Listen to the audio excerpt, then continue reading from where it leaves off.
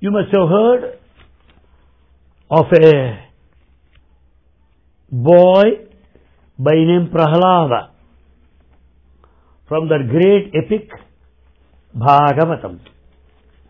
Prahlada is a boy, a great devotee, but his father is against God. His father, a king who controlled the whole universe, a mighty man, wanted his son to be his successor. He sent this little boy to a teacher for his studies. This boy refused to learn anything under the teachers.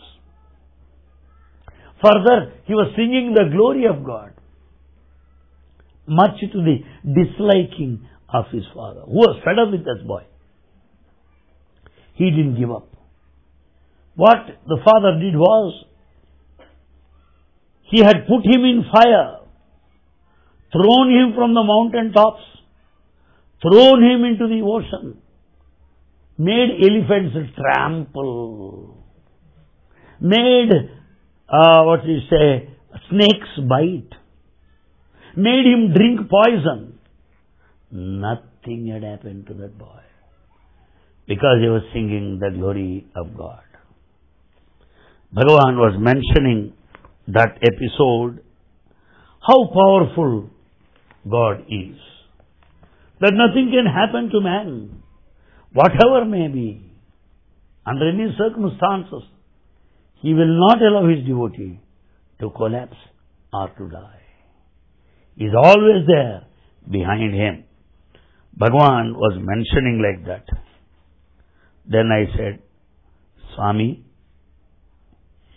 is God present in such a subtle form? Is God present everywhere? From microcosm to macrocosm?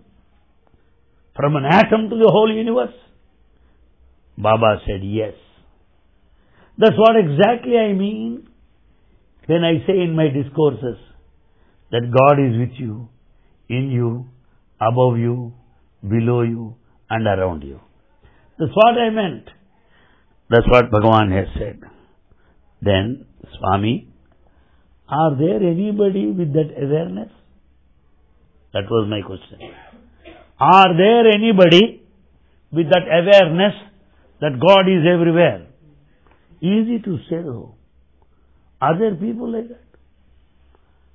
Bhagavan said, yes, why not? There are many people. Then he also added, if there are none here in the world, you don't find sun shining. You don't find the moonlight. You don't find the wind blowing. The whole world will not be like that. There are people. We have got this awareness of the divinity which pervades all over. That's what he said.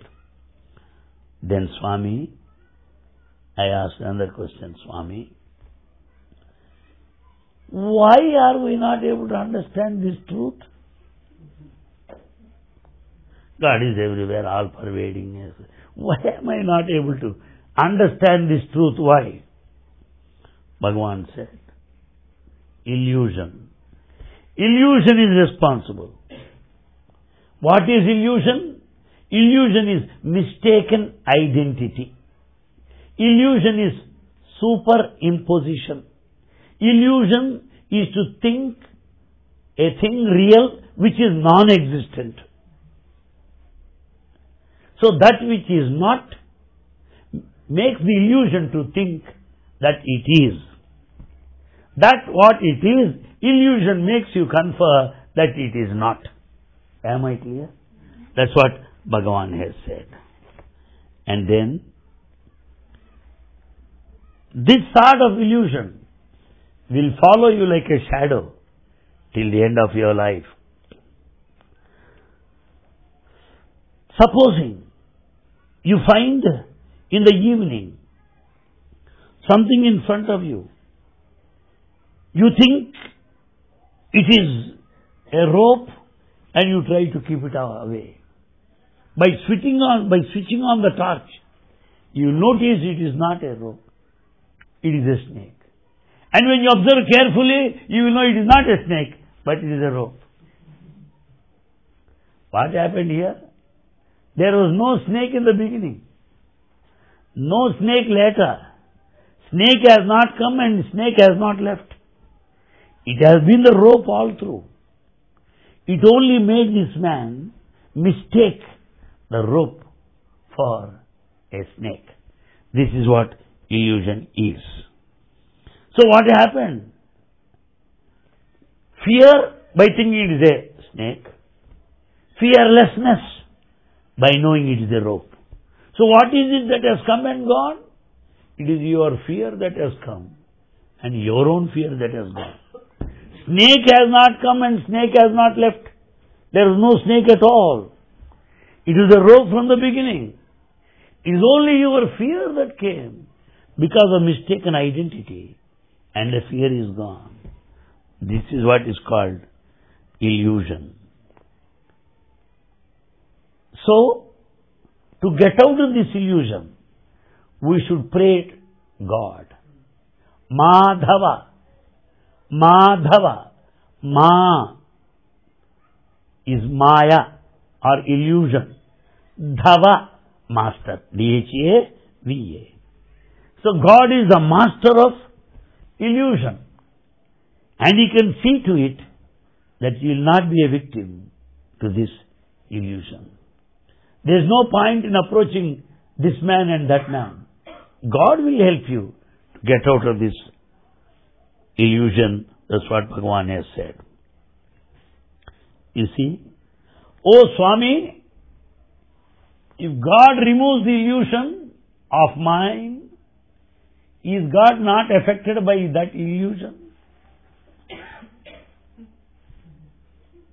Why am I affected by the illusion? Why not God? Illusion is illusion. When I touch the fire, hand gets burnt. When you touch, also it is. Don't you think so? So when I am victimized by Maya or illusion, why not God? Baba, being the all-merciful, could excuse me for my foolish question initially and came out with the answer. It is the cat that carries the kitten with its teeth from place to place. The teeth of the cat will not kill the kitten, young ones. But the teeth of the cat will kill the rat immediately. Same teeth. Same teeth at one place will not kill. In the case of a rat, they kill.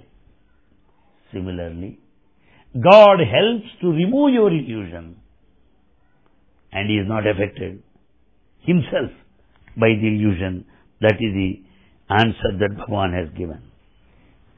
Further, Swami also mentioned that this whole world is nothing but reaction, reflection, and resound. Whatever you do, it will come back to you. That is certain. The consequences are inescapable. The results are inescapable. They'll come back to you as reaction, reflection, and resound. He gave an example of a shepherd, illiterate, a boy. He took all the sheep to a nearby mountainous area. While all the sheep gazing the grass, this boy started singing. To his surprise, he found somebody also singing the same song as he was singing. He stopped, the other fellow stopped. He started, other fellow started. He changed another song, that fellow also started the same song. He was very much angry. Returned home and complained to his mother. Mother, there is one stupid there in the forest. Whatever I am doing, he is doing. Whatever song I am singing, he is singing. New song he is singing. I am very angry. Mother said, There will be nobody, my son. Don't worry. I'll come along with you tomorrow. Mother followed this shepherd. And this boy started singing. And he started the other man also singing. Then mother said, there is no other man. Because it is a valley, the sound has come back to you as a resound. Resound, that's all. Nobody is singing there. That's example Bhagavan has given. Similarly, we should know that God is with us. And all that we are facing is nothing but reaction, reflection and resound. Nothing new. Everything is the reaction. Everything is a reflection of the inner being. That's what Bhagavan says. One senior professor has put a question. Swami, of all the charities, which is greatest? That question has no relevance to all that he said. Because of his age, that professor, Swami tolerated it. If I am to put such a question in the midst of that Maya illusion, well, I know the reaction, reflection, resound, which will come back to me. So, he is a senior man, of course. When he has put that question, what is the highest, biggest act of charity? Swami said, food distribution, feeding. That is the biggest act of charity. That's what Bhagavan said. Then still some more time is left for the music to start, to be followed by bhajan. Which time I want to make best use of it? So I have put a question now. Swami, in charity, giver is superior and the receiver is inferior. Am I right? Swami said, you are completely wrong. Why? Giver is never great. Because the giver, a rich man, may not be rich tomorrow. Money comes and goes. How do you say the giver is great? No. You cannot consider. In fact, in this world, no one is superior to anybody. All are equal. That's what Bhagavan has said. In the meantime, Bhagavan started looking at a boy. Compassionate looks. I saw his eyes being wet. He called him to come close by and hugged him. What are you studying, my boy? That boy said, Swami, 12th class. Then Swami said, this boy came to me when he was 5-year-old to Vrindavan. I gave him seat in our school. That day he received a telegram informing him the demise of his mother. Since that day, I have been taking care of this boy. He is now in the 12th class. His brother is doing medicine. His sister is in Anantapur. He went on explaining about that boy. And then he said, you know why am I telling about this boy? You boys, you think that I am not talking to you. You boys think that I am not noticing you. But remember, I know all of you. I remember everyone. I see everyone. Not necessarily to speak to you. That's what Bhagavan has said. What? 7:30, what should we do? Stop? Okay.